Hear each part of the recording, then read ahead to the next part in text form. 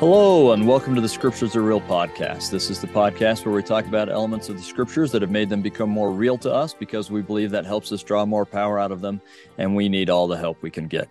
I'm your host, Kerry Muhlstein, and I'm so excited to have with me today our guest. This is Gaylamarie Rosenburg, who has been teaching in religious education as an adjunct teacher for a long time now. I mean, I don't want to make either of us sound too old, but for quite a while. And I have enjoyed her and her teachings there. And I've especially enjoyed a book that she came out with, I guess, about a year ago now. It's called Our Savior from Self-Doubt. We'll try and remember. I always say I'll put things in the notes, and then more often than not, I forget. But I will try and remember to put a link in the show notes. Our Savior from Self-Doubt. Fantastic book. It's one that I want my children and many members of my ward and friends to read. I think there's a lot of great stuff in there. So welcome, Gaylamarie. What else should we know about you? Thank you so much. It's a pleasure for me to be with you, Kerry. Let's see. I started teaching as a graduate student in 1990 and have been teaching part-time ever since. I took a break for a few years when my daughters were really little, and taught in the Family Sciences department and in the School of Family Life for a while. And then I went over to the Department of Church History and Doctrine and have been there ever since. And so I taught Living Prophets for a while, but the course that I have taught the most and that I'm currently teaching is called The Eternal Family, which is one of the most important courses we have. I mean, this is the gospel in action, I believe. So just a really important course. It's so important in understanding our relationship with God, about his plan, our relationships with each other, marriage, family, but all of our relationships, how we draw closer to the Lord and how we draw closer to each other for sure. And I have to say, the more I study the gospel, the more I realize that relationships are a core, like the core element of the gospel. Our relationship with God, his son, and each other are what the covenants and commandments and atonement are all about. So I'm with you on that one. That's great stuff. So.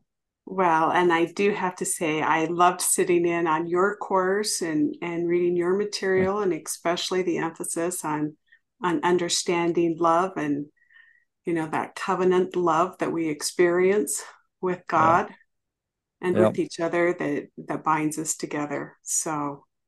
Yeah, it's good stuff, isn't it? Just good, clean fun. That's what we do here, is just have good, clean fun. So. That's awesome. Well, I know that we're not going to try and cover everything. I mean, 1 Corinthians 8 through 13 has an insane amount of stuff. No one is going to cover all of the good stuff in there in this week's reading. That's just too much good stuff. So why don't you take us where you'd like to emphasize and the parts that have become really real for you? Okay. Well, as you mentioned, in these epistles, Paul is answering all these questions that people are asking him. And so it feels like a smorgasbord of ideas and thoughts that he has given. But I would like to highlight three principles that I think are really unique and important that are brought out in these chapters. And that is of unity, of spiritual gifts, and of charity. And I want to start by just looking at what it says in the Come Follow Me manual. I think they have an excellent paragraph here on really what is happening, that Corinth is filled with this diverse group of people, being a wealthy trade center with different cultures, different religions, all these people coming in. Church members are struggling with unity. Paul is trying to answer them on what they can do to become a more unified body of saints. But I like what it says here. This unity was to be more than just peaceful coexistence. Paul wasn't asking them merely to tolerate each other's differences. Rather, he taught that when you join the Church of Jesus Christ, you're baptized into one body. Every body part is needed, and we'll talk about that in a second. He said differences are not just acknowledged, but cherished. That unity was not sameness, says, you need your fellow saints and your fellow saints need you. I like how it starts right there because, I mean, it's emphasizing such an important part, an important point that Paul is trying to bring out in all of these chapters, that the people must be unified. And one of the really important points that he makes in 1 Corinthians 10, chapter 10, verse 16, he says, the cup of blessing which we bless is not the communion of the blood of Christ. Is it not? The bread which we break, is it not the communion of the body of Christ? I mean, here he is bringing out the sacrament. The sacrament is one of those means that helps us to become unified with the Lord. But then in this next verse, Paul says, for we being many are one bread and one body, for we are all partakers of that one bread. And in the Come Follow Me manual, I love this paragraph that they put in here on 1 Corinthians 10. It says, the sacrament unifies us as members of Christ's church. Although the sacrament involves a personal commitment between you and the Lord, it also is an experience you share with others. We almost always partake of the sacrament together as a body of saints. Yeah. Don't you love that part? I think that was such a beautiful thought that they added to this week's lesson, because often we look at the sacrament and we are very focused on what the sacrament does for us individually and personally. And we should, and it does. Yeah. But what we don't consider, and an important teaching that I think Paul is bringing out here, is the sacrament is also a time where we come together to be at one with the saints, as a community of saints, as one body of Christ. And that is super significant, because we know that our progression is relational. We need each other. We learn and grow together. And when we look at what happened with the apostles when they met with the Last Supper, he didn't go to each one of them individually, separately, alone, and say, let's partake together. He brought them all together as one group of apostles to break bread and share that experience together. Yeah, and then he would go on to teach that they needed to be one with him, with the Holy Ghost, with the Father, and with each other, right? I mean, in that same setting, it just all flowed together. Yes. One of the, I mean, it's hard for me to even think of, how the Savior taught this importance of unity and being at one, with going back to John 13, when he's washing the feet of the apostles, and he's washing the feet of Peter.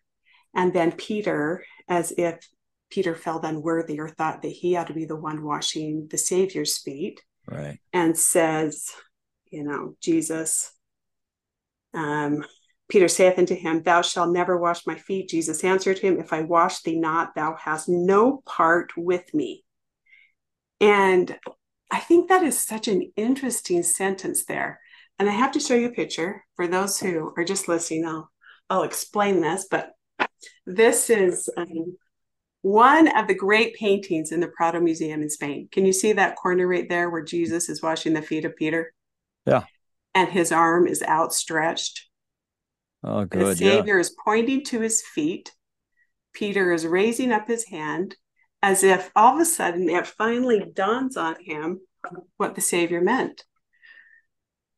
You have to partake of my service. You have to partake of my gift if you want to become at one with me. My ultimate gift, my ultimate service, to become unified, connected, at one with me, refined like me.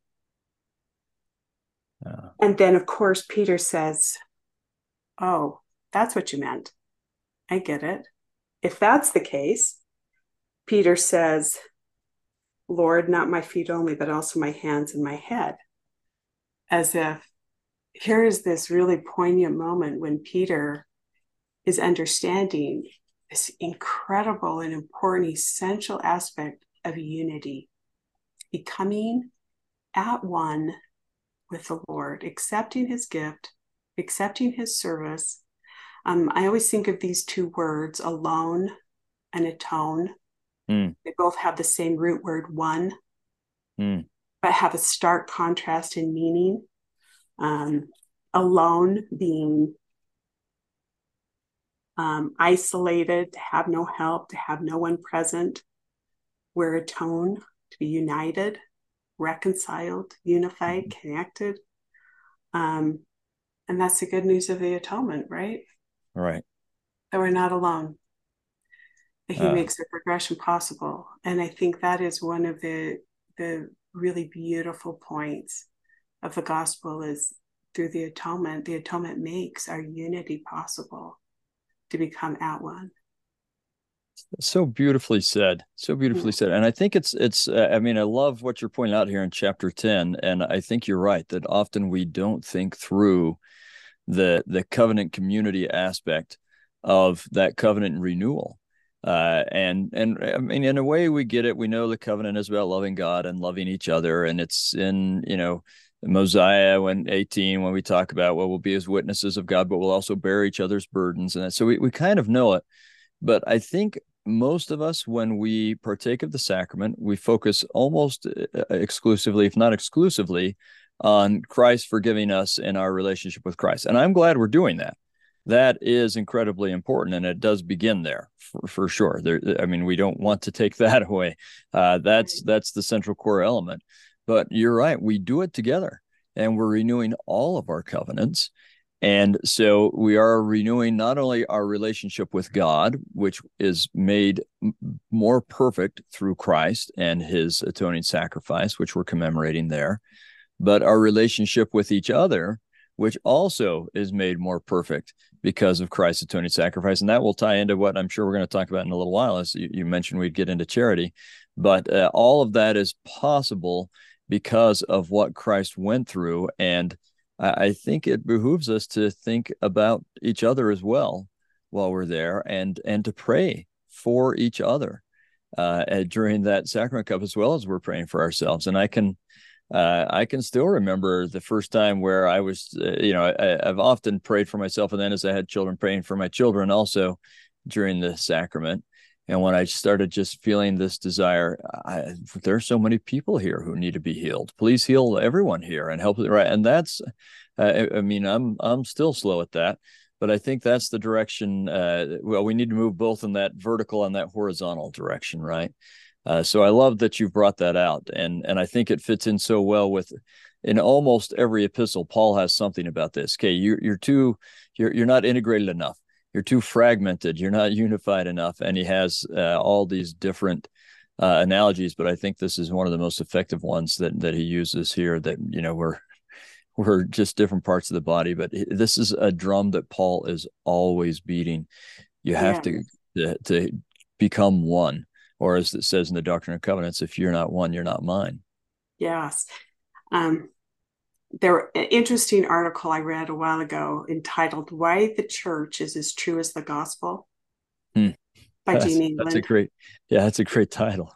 And he talks about how the great plan of happiness and salvation have these principles, doctrine of Christ, that are pure and flawless, the same yesterday, today, and forever. But this organizational structure we have here in mortality, called the church, he says it's full of all these imperfect people. Yeah. But all of us who gather together who are imperfect have this means of putting all these gospel principles into practice with one another. Patience, kindness, tolerance, forgiveness, charity. We put all of these into practice with one another to learn and grow together, to go through this refining process with each other, for each other, to love for Christ, with Christ, in behalf of Christ. And we join together to do that. One of my favorite quotes by psychologist Brene Brown. I like her. Yeah, she has some interesting things to say. She says one of the greatest barriers to connection is the cultural importance we place on going it alone. Mm. Somehow we've come to equate success with not needing anyone. Many of us are willing to extend a helping hand, but we're very reluctant to reach out for help when we need it ourselves. It's as if we've divided the world into those who offer help and those who need help. The truth is that we are both. The heart of spirituality is connection. When we believe in this inextricable connection, we don't feel alone. I love that. Yes. As we look at the heart of our spirituality's connection with God, connection with others, how he makes that possible to be connected, unified, bound, tied to him, and our covenants with him, Yeah. our covenants with each other. I mean, that's the whole essence of covenants, isn't it? Yes. Connection. Yes. Connection that binds us here, but binds us for the eternities, but binds us together in this refining process to become like him, to become like God. That we Yes. need each other. We need to learn and grow with each other. There's so much goodness, talent, and strength around us for us to learn from, and that we And to need to rely share on. ours as well. Yes. Yeah. But so often, and this goes right back to what Brene Brown was saying, that so Yeah. often we feel like we have to do it all rather than rely on others and say, okay, they can do that. Let's let them do that, and I'll do this. Yes. And we struggle with that. In fact, I would say most organizations I've been a part of in any way, when they have problems, it's usually, or when individuals within it are having problems, or the group as a whole or whatever, it's usually because we or someone or a number of people are thinking of ourselves, right? If we could just get in our head, it's not about me. It is about us, but it's not about me, right? Mm. And forget the how does this affect me, or what about me, or what will people think of me, or how do I get ahead, and think of how do we progress? Does the us go somewhere? And I think Yes. that, again, that's what Paul is trying to talk about. Forget about yourself and saying, well, I'm the I and I don't need the nose, and Mm-hmm. so I'm just forget about that and say, how do we function as an organism, as a whole? And that takes the love of God and of each other that Paul is teaching about here. And isn't that, I mean, for me, it's heartbreaking. And if you're like me, you have some family members who have chosen to go it alone now, Yeah. to Yeah. separate, to disconnect themselves from God, to disconnect themselves from the church. In doing so, in thinking that I'm fine by myself, I can go it alone, I can do it alone, I don't need anybody, I'm fine on my own.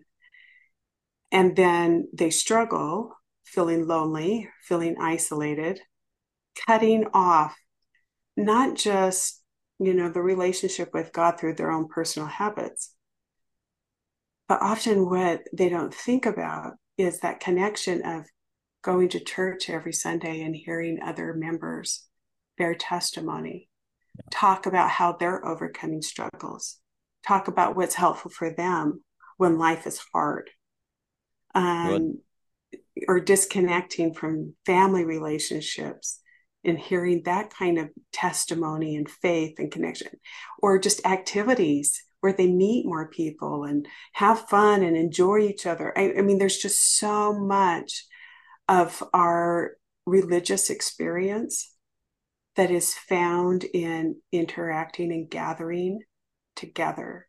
And through Yes. that gathering, there's so much strengthening that happens. And obviously it's meant to be that way, as he says in this great section in let's see, the very, I mean, in chapter 11, he continues to talk a lot more about the sacrament, but in chapter 12, as you're talking about, that we're all a part of this body of Christ. Chapter 12, verse 12. For as the body is one and hath many members, all the members of that one body, being many, are one body, so also in Christ. For by one Spirit we are all baptized into one body. 14. For the body is not one member, but many. Verse 20, but now are they many members, but yet one body. The eye cannot say unto the hand, I have no need of thee, nor again the head to the feet, I have no need of you. But I think 25 and 26 are super interesting, where it says that there should be no schism in that body, and that the members should have the same care one for another. And whether one member suffer, all the members suffer with it. Or one member be honored, all the members rejoice with it. Know ye are the body of Christ, and members in particular. This sense of being tied, connected, mourning with those that mourn, rejoicing with those who rejoice. It's not a solitary experience. Not what we believe, certainly not what Paul is teaching. Everybody's important. Everybody's important in contributing to the whole in a church family, in a family unit, in the whole church as a whole. Everybody contributes in unique and powerful and important ways. Yeah. And that's the part we need to remember. Yeah. Right? Again, it's not about me. It's about how we help each other. Yeah. It's beautifully said. And I love this. This is, I think, one of Paul's most effective metaphors, where he just helps us understand how silly we are. And really, it is silly when we start comparing. Well, they don't do this, or I don't do that, or why would I need to turn to them or anything? It's just as stupid as the eye or the head saying, I don't need feet. Let's get rid of it. I mean, who really would say that? Who would say that about any part of their body, right? They're all pretty handy. And in fact, I'd like another set of hands quite often. So I think he does a remarkable job of helping us see how childish we are really when we get into those comparison games. And now it's natural. And in fact, as you were thinking about, or as you were talking about the church, and the idea that the church is true and the gospel is true, right? I mean, the church is divinely led, yet it's full of fallen mortal individuals. And that, as I thought that's the thought that came to me as you were talking. And I thought, turns out I have a divine element in me, and yet I'm a fallen mortal individual as well. And so no surprise that the church is in a similar way. And if we can just remember the divinity within each person as we also interact with each other and have this wonderful practice ground of trying to love a whole bunch of fallen individuals, and at the same time learn from a whole bunch of fallen individuals, and then let Christ make up for all the differences. That's a great place to be. Yes. So important. Too often we just forget that progression is relational. We have got to share with others, and we have to learn with others. We just have to come together. I think that's how Christ meant for us to go through this refining process, is to be connected and help one another in this refining process that sometimes feels so hard and difficult. Well, and I mean, again, this goes back to the class you teach. And so you can correct me. You've taught this class more than I have. I've only taught it a few times before it was what it is now. But so you correct me if I'm wrong on this. But I often think, families are both like the best and the worst kind of a unit to be put into in mortality, until you stop worrying about the worst part and just focus on the best part. And then it becomes just, it doesn't mean it's going to be easy or without problems, but it just becomes so wonderful, right? But it's having that difficult part of the family that makes it the best kind of a thing to be part of. And then that's true of a ward as well, and of a stake as well, and a neighborhood and a community.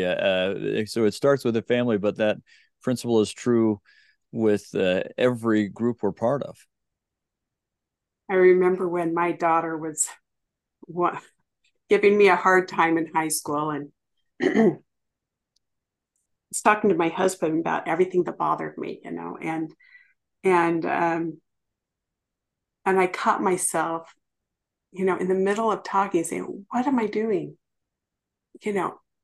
there's so much joy that I find in her, Yeah. that that she has blessed my life. And I'm so blessed to learn and grow with her. And here are all the ways that I have found joy in her. And here are all the ways that I have learned from her. And it helped me to change my focus Yeah. instead of what she wasn't, to look at everything she was, and to appreciate that and appreciate the joy and progress and what happiness that brought into my life in the process of growing together. And we all learn that over and over again, don't we? Yeah, we do. And it's that focus on remembering the love we have for others and they have for us, rather than, and I mean, marriage is as true as Yeah. the whole family units in marriage, right? It's even when you're madly in love with someone and just so happy to be with them, there are these little things that kind of bother you, or you didn't like how they treated you here. And it's easy to start to focus on that rather than, oh, you know what? I just really love that person and how miserable I'd be without them, and so on. It kind of Ah, reminds me, if I can just share this story real quickly, because it's really affected me. This is a story from my parents-in-law, my wife's parents, who were just amazing people. And I guess early in their marriage, I mean, both my mother-in-law and my father-in-law are just incredible people. But early in their marriage, there were a couple things that my mother-in-law apparently would like my father-in-law to change or do differently, and she was trying to figure out a good, healthy way to bring this up. And someone had given her this idea. So for their family home evening one night, she said, let's just both kind of spend just a second on our own. Here's a paper and pencil, and just kind of write down some of the things that you think that the other one could improve on or could do better on, and then we'll agree to help each other with these things. And so she wrote down her list, and that's a very tactful, wonderful way to do it, right? She wrote down her list, and they took 5 or 10 minutes or however long it was, and then they came back and she said, okay, you go first. And he said, well, I just thought and thought and thought, and I couldn't think of anything. And she said she looked at her list and suddenly she didn't care about any of that at all. It didn't matter to her. When he saw the way she saw him, she didn't care about any of those little things anymore. They didn't matter at all. And I thought that's a powerful lesson. that's awesome. Yeah. Yeah.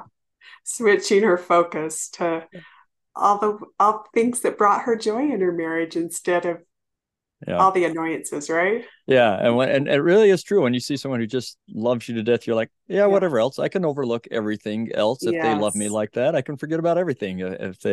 But when we don't focus on that, then we can Mm-hmm. find all sorts of stuff. So true. Well, another thing that I really like about this same chapter, in chapter 12, is the very first verse. Now, concerning spiritual gifts, brethren, I would not have you ignorant. In verse 4, now there were diversities of gifts, but the same Spirit. It seems like this is a great way to start this whole discussion on being of one body Yeah. of Christ, because one of the things that it seems like Paul is trying to emphasize is, let's remember all the gifts that everyone has been given. The gifts don't have to be the same. Every gift contributes to the whole. Every gift contributes to the community, the body of saints. And Elder Ashton, I've always loved this quote where he talks about, sometimes we see gifts and it's very, very easy for us to focus on visual gifts that other people Yeah. have Yeah. and And compare are our easy to weaknesses see. to their strengths. Yeah. And but he says, what about all the gifts, the spiritual gifts that aren't so visual, that aren't Yes. recognized, that we don't look at as often, and that maybe we should, that contribute to all of us. He says, among these may be your gifts, gifts not so evident, but nevertheless real and valuable. The gift of asking, the gift of listening, the gift of hearing and using a still small voice, the gift of being able to weep, the gift of avoiding contention, the gift of being agreeable, the gift of avoiding vain repetition, the gift of seeking that which is righteous, the gift of not passing judgment, gift of looking to God for guidance, the gift of being a disciple, the gift of caring for others, the gift of being able to ponder, the gift of offering prayer, the gift of bearing a mighty testimony, and the gift of receiving the Holy Ghost. Many gifts from God are unseen.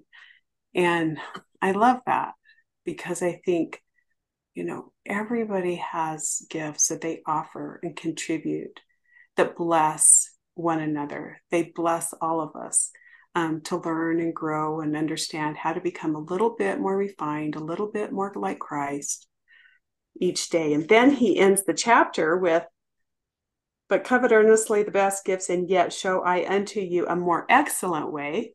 And then opens up the whole next chapter and says, talking about gifts, well, all gifts contribute to everyone, but there's one that is the most important that all of us have to focus on, and that is charity, the pure love of Christ. Goes through, gives all these characteristics. And this chapter that gets repeated, is this like one of the most repeated in all of the New Testament? Yeah. Yeah. Yep. And in verse 12, now we see through a glass darkly, but then face to face. Now I know in part, and then shall I know, even as also I am known by God. Well, I think that verse is particularly insightful because here he's just identified all these characteristics of charity. But then he puts in this verse, now we see through a glass darkly. But during this time when Paul was writing this, he would have written this in Greek, I believe. The Greek interpretation is that of the mirror. Yeah, I think this must have been written in Greek because he's trying to write to this city in a way that everyone can understand. And so that's going to be the language that he would use. And it does say mirror. And so another way that we could read this verse is right now you see yourself unclearly, like seeing a blurry reflection of yourself on polished brass, because that's what they used for mirrors back then, right? Polished brass to look in, but polished brass was it gave them a fuzzy image of themselves, not a clear image of themselves. You see only part of your true self now, but when you see Christ face to face, then shall you know yourself even as you are known by him. And so as Paul is explaining this, I find it so interesting. He's putting in that verse and talking about this reflection in a mirror, seeing our own reflection right after he's described all these characteristics of charity. And it seems like he's giving us a key understanding of how to know ourselves as we are known by God. If we can recognize God's charity for us and share charity with others, we begin to understand how God sees us. Good. When we understand Christ's pure love for us, we look at ourselves differently. When we share his charity with others, we achieve a refined character like his. When we look in the mirror and see a clear reflection of Christ in our countenance, it seems like charity becomes the mirror through which we see ourselves more clearly. We understand God's love for us. We learn how to share his love, which helps us in this refining process to become like him. That recognizing charity, recognizing Christ's charity, sharing his charity with others makes that reflection that we see of ourselves in God's eyes much more clear and refined, so we can get a better perception of who we really are, right? That's so powerful and beautiful. I think you're absolutely right. And I mean, even in these verses just before this, where he's talking about, we know in part, and so we prophesy in part. Like, we don't know everything, so we can say some things that God wants us to say, and we can know some things about what's going to happen, but we only understand part of what's the truth of now and the truth of the future. But one day we will know perfectly, right? Verse 10, but when that which is perfect has come, then that which is part shall be done away. One day we really will know. And he compares that to, being a child as opposed to an adult, and you can be done with the childish things when you're an adult. And that's when we get to this verse you're focusing on, where he talks about through a glass or a mirror darkly. And I love that word for darkly in Greek. This is hang on, I'm trying to find it in my Greek. It's enigmati. So it's the word enigma is really the English version of that. We but what he's really trying to say, I think, is you see this brass that's been polished, and you don't see yourself directly. You see yourself indirectly. It's a shadow or a shade of yourself. You can't fully see it. You can't truly understand. You are an enigma to yourself because you can't see yourself properly. And you also aren't seeing others properly. And then, Right. as you said, I think that the key then is God's love. If you Yes. see yourself the way God sees you, then Yeah. you'll feel differently about yourself. And then you're going to see others differently as well because you recognize how God feels about others. So I guess it kind of goes back to that story about my mother-in-law again, right? When she saw herself the way her husband saw her, Mm-hmm. it changed everything. Right. And if we can see, I think too often we think that God sees us as these terrible, flawed individuals with all these problems, and he's so unhappy with us. And I think it's probably a bit more like when I was teaching my kids to ride a bike and they're falling and they're all worried about it. And I'm not worried. They're gonna get this, right? I mean, sometimes I'll admit sometimes as I was like trying to hold onto their bike and they'd get afraid and stop. I'd say, why are you stopping? Don't stop. Right. And I'd get a little Mm-hmm. frustrated with that. That's my own shortcomings, but I wasn't really worried. They're going to get it. I didn't expect them to get it the first try. I knew they were going to fall, right? That's part of the learning process. And if we Yeah. trust that God sees us that way, Yeah. then we can start to see ourselves more realistically and each other more realistically. And it's all through that lens of charity. Yes. And it's so powerful. When I think of have you read Martin Buber's book, The Eclipse of God? No, I haven't. Philosopher. I'm familiar Really, with him, but I haven't read that. um, he says something that I think is really important. He says, faith is fostered more by how we experience God Mm, through a loving relationship with Him than how we explain God through reason, logic, or science. And so he says faith must speak of love. And I love that because when I look at the difference between, wait a minute, do I understand myself more clearly? Do I see others more clearly when I experience a loving relationship? When I experience a loving relationship with God, it certainly helps me to understand Him and my yeah. relationship with Him and what He feels about me and what He thinks about me. I certainly see it more clearly. And, but because there's so many details about religion, there's so many facts and history. I mean, there's just so much we could learn.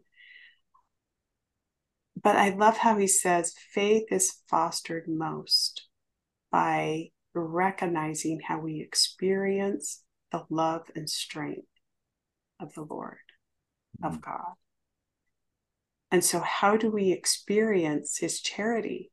One day I was taking John up to the airport and And we had that's a your few minutes, husband, right? Yeah. my husband, and we Yeah. had a few minutes to talk. And I was preparing a talk on the atonement, and he looked at me and he said, Gaylamarie, I think that grace is reflective and is experienced through Christ's charity. And they says, okay, I have to go. Bye.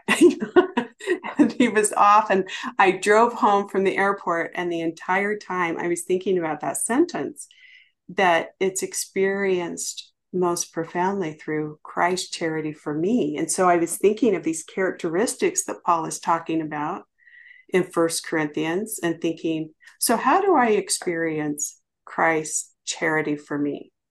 Well, in verse 4, he suffered for me, he's kind. Verse 7, he beareth all things, believeth all things, hopeth all things, endureth all things. As I was just thinking about how I personally had felt the love and strength of the Lord in the temple when I prayed, reading my scriptures, hearing his words, kneeling down by my bed, hearing thoughts and feeling his love while I'm praying about somebody, listening to beautiful music, listening to the words of Latter-day Prophets, having that confirmation that God loves me again. I mean, we can make our own list of, and that's a great exercise for all of us, right? Or thought, how have I experienced his love and strength in my life? How do I experience Christ's charity? And how does it help me understand who I am and what he would like me to become? How do I experience his charity in my life? For all of us to ask ourselves that question, I think we're not going to make a list of all the things we know. I think we're going to make a list more of the things we feel. Yes. When and how we feel them, right? Yeah. It comes back to that relationship that you've been talking about. And that is super powerful. That's super motivating. Because we don't know everything. None of us are going to know everything in this life, but we'll never forget what we felt and the powerful ways we have felt God's love for us, and that we can anchor our lives on. When we took a study abroad group last year to Spain to walk the Camino de Santiago, one of the students said, I'm part of the LGBT community. I'm bisexual. I don't have all the answers. I don't understand the church's positions on a lot of things. I don't have all the answers. But what I do know is that God loves me, and I find incredible hope in him, and I'm not willing to give up on the hope I feel. It's so powerful. That is so powerful. You're anchoring your experience in the church on Christ's charity, on the hope, the love that you feel through him. Keep anchoring your faith in him, and everything's going to be okay. And, in the process, keep learning everything you possibly can. But for all of us, it's powerful for that to be our anchor. Yeah. Oh, that's so good. So good. So I have a question for you that you weren't expecting. And so if we decide not to go here, then that's fine. But what would you say? Because I agree so much with everything you're saying. What would you say for someone who's been struggling to feel God's love for a while? Because I know he does love everybody. There's no doubt. And as a parent, you know, you don't have children you don't love, whatever is going on with them. And even when they're not being kind to you or whatever else, you still love them. But sometimes people struggle with feeling God's love. And that can be for a number of reasons, because of depression and chemical imbalances, or because of the way other people have been treating you. That's often a reason. You've had, parents or a spouse or children or whatever that haven't treated you correctly. There are all sorts of reasons people struggle to feel God's love. Sometimes it's just God's waiting for the right moment to help you feel it again. What would you say to them? Oh, that is such a good question. Yeah. Especially since I have a daughter who struggles with depression, has had severe depression for a number of years. And when I have taken her to different appointments to visit with therapists, one of the things that I heard consistently is it's very difficult to feel spiritual feelings when you can't feel emotional feelings the way that you want to, or the way that we're wired to feel. And so I think, probably the first thing that I would say is being patient with ourselves and being patient with our journey with God. Just because you don't have this dramatic experience spiritual experience where you can write down in your journal and say, I felt the Spirit so strong today when I was at sacrament meeting. Maybe you went to sacrament meeting and had a headache the whole time and felt absolutely nothing. Or maybe you were wrestling a child the whole time. Maybe you're wrestling a child the whole time. But looking back on, experiences that we have had, for me to identify with my daughter and say, when have you felt hope and what has given you hope? When have you felt loved? What helps you to feel loved? And when I have asked her those questions, some of her thoughts have been just to be here, just to stay with me, just to be with me, just to stay connected and be there for me. I can't describe how I feel God's love right now because I can't feel anything. But I know you're here with me, and I know you're supporting me, and I know I can count on you to be here with me. That matters. But yet, looking back to really Paul's message in these chapters, the unity and our ability to be there, to mourn with those that mourn, to strengthen those, to be part of that community of showing up for one another and being there for one another. Isn't that part of everything that we're talking about? Even if they can put their finger on it or can't put their finger on it. Yes, I felt the love of the Lord. But I can feel your love by just sitting here next to me. And I know you're here for me. And that counts. And that matters. But look whose errand we're all on. Yeah. And so, and our errand to extend whatever love we can for the Lord, to love for him and with him, in those cases, whether somebody can put their finger on it or not and identify it, for us to be there. I think that certainly matters. In a movie I saw a long time ago called Always. It's about a firefighter pilot, and he dies and he comes back to, haunt his girlfriend, to never love somebody else. And finally he realizes that, he's doing the wrong thing and she needs to move on. And he says to her, just remember, the only pain you take with you into the next life is the love that you withhold in this life. And I've always remembered that, because I think we can just never go wrong if we will show up for someone, if we will be there for someone.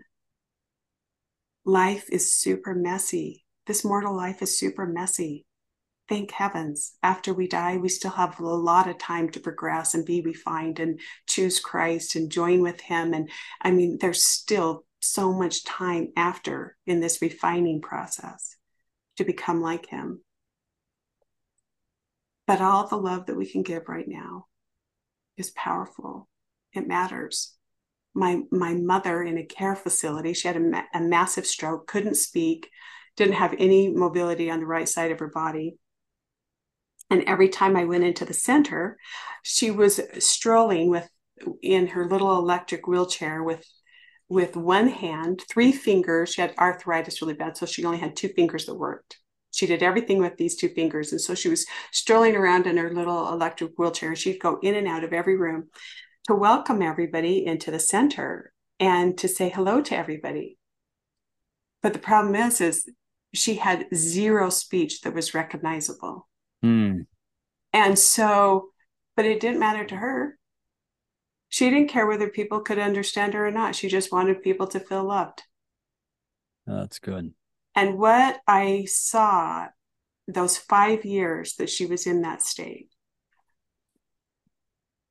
what I saw was how powerful charity can be.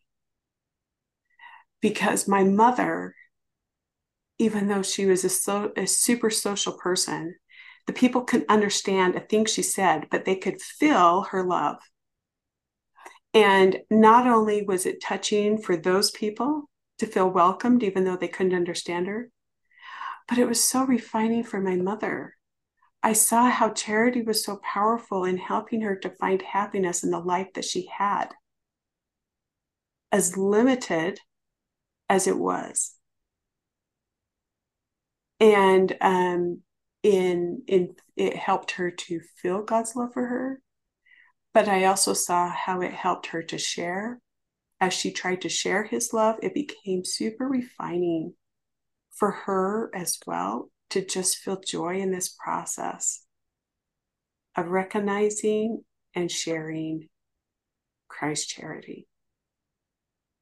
Whatever our life is like, whatever our situation is, there is power in God's love, in his ability to feel it and to share it. And in that process, we become so much more refined like him, I think. That's good. That's really, really good. And I mean, I kind of wish, I don't kind of, I definitely wish that when my kids were younger, I would have written down or helped them write down the experiences they were having where they felt God's love so they could read it later. And I think that's something that everyone should do at my age or whatever age. And I think all the things you said is probably also a good idea, even when you're not feeling it, to just love and serve others. And it may take a while. It's all in God's timing, but it will come back. But these are tough questions. I think tough things that we go through sometimes. Yeah.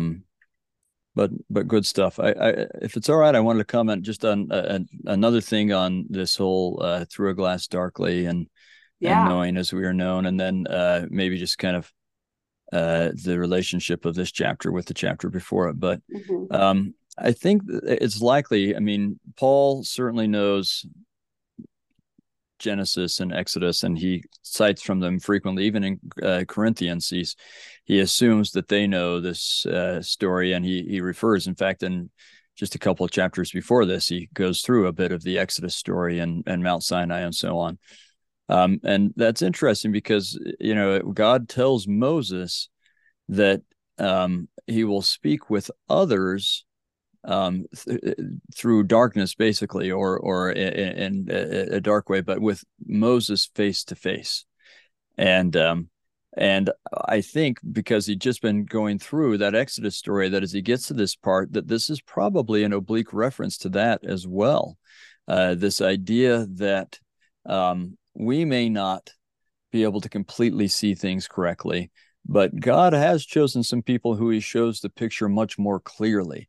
And it's interesting because in a way, Paul is probably referring to himself as he's writing and explaining this to them and saying, yeah, I don't see as clearly as I'd like, but I have been chosen to see more clearly than most. And this is what I'm telling you. So please believe it and listen to it. And so I think there's also a power in listening to what our prophets and apostles are telling us. And that's probably one of the places where we'll come to understand the way God sees us. Well, it's not probably, it's definitely one of the places, right? If we were to just listen to President Nelson, who tells us, our primary identities are to be a child of God, a child of the covenant, and a disciple of Christ. If that would sink deeply into all of us, then we would see each other and ourselves much more realistically, much more the way God sees us, I think. I love how you tied that back to Moses. Yeah, isn't that interesting? Yeah. It's beautiful stuff. And I think go ahead. Oh, here's just one more thought. This is by a medieval Christian thinker, author Sabine Melcher-Bonnet, who says all creation has its origin in the mirror of God. And that is precisely because there is resemblance or likeness that there is the possibility of knowing oneself.